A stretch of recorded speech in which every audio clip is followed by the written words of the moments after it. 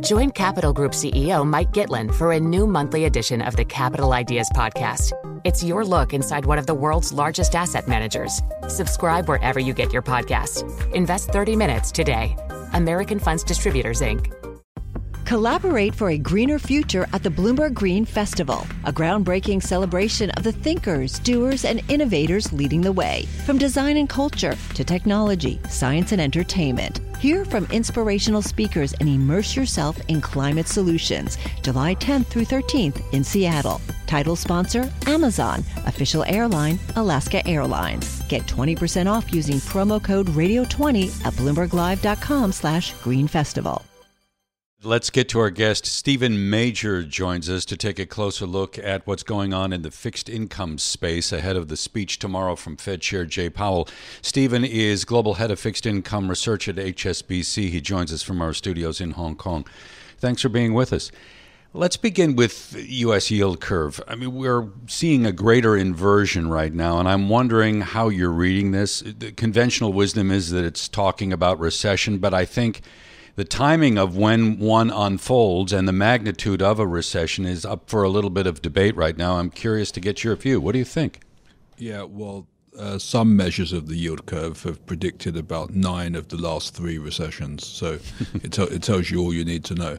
The curve measure that Mr. Powell looks at, I'm sure you're aware, the near-term forward, it tipped into negative territory 2 or 3 weeks ago. So the near-term forward is looking at the 18-month forward 3-month rate minus the 3-month rate. That's a measure that he had constructed on his behalf during the last cycle, and he has said that this is a more reliable indicator of recession. So it has actually led other measures. So let's just say it's probably a base case now that we're going to have a move towards a recession. And I mean, they don't seem to be troubled by this, and the Fed is not alone. The RBNZ, I think, is taking a similar position. Is this playing with fire, so to speak? I mean, could they inadvertently, because they've been so aggressive in front-loading rate hikes, could they inadvertently create something that is deep and lasting? It wouldn't be the first time there'd been a policy mistake. And the interaction between the unemployment data, GDP data, and the inflation data is wages. So what I'm saying is they know that this has to happen for them to get near their target within the next couple of years. So wages are the important part of inflation. Much of the other stuff is going to wash through over time. If there's any risk that wages are going into an upward spiral, then that's a problem. So it sort of has to happen. It's a bit harsh, but that's the reality. So how tolerant would they be of much weaker growth? I mean, if inflation is still not near their target, do you think that this could be a prolonged exercise where rates do remain elevated for some time? Well, that's what they want us to think, but the market and our view is different. So we're looking through to the other side already, and that isn't wrong, by the way. I'm just looking at the numbers. So in all probability, they'll hit a peak in the next few months, and then the market will start to price a turn.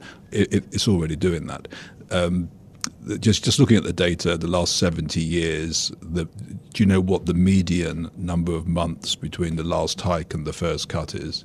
Well, I'll tell you, it's 4 months. The mean is 8 because of the 2006-2008 period. Guess what the median core PCE is when the first cut has come? It's 3.9, so let's call it 4.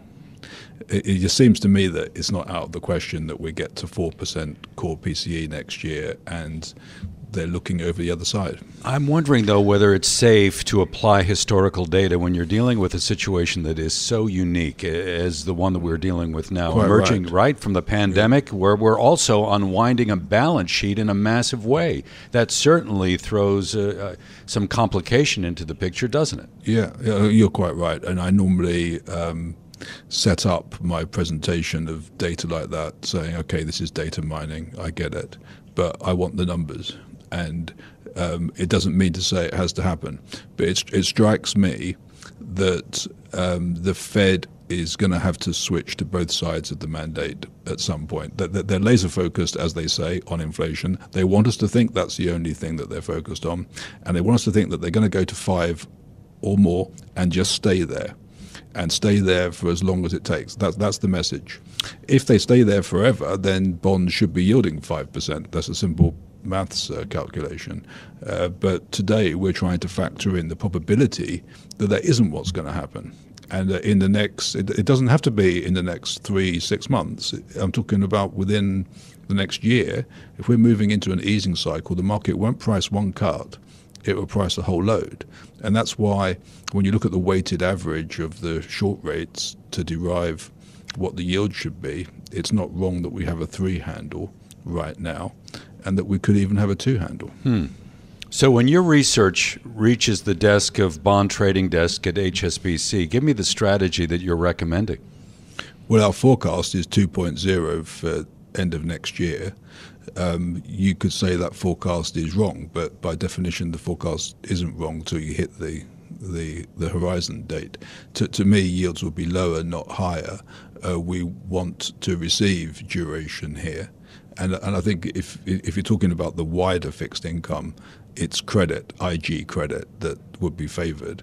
And I think real money investors recognize that. If you're trading credit, you can't just buy everything you need in one day. It takes months to build a position. Same thing. So, you would favor duration at this point in time, even in the IG space.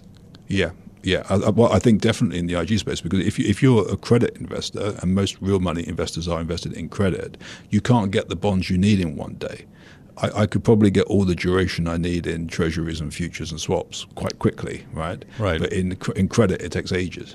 Last question, Stephen, 30 seconds. When you look at the price action in the equity market, do you scratch your head and say, why don't they understand where we're going? I do. That's the short answer. And I look at, again, looking at the log normalized cumulative returns for bonds versus equities. Bonds look cheap compared to equities. So at some stage, that has to sort itself out. Thank you so much for taking so much time to speak with us. Stephen Major is Global Head of Fixed Income Research at HSBC.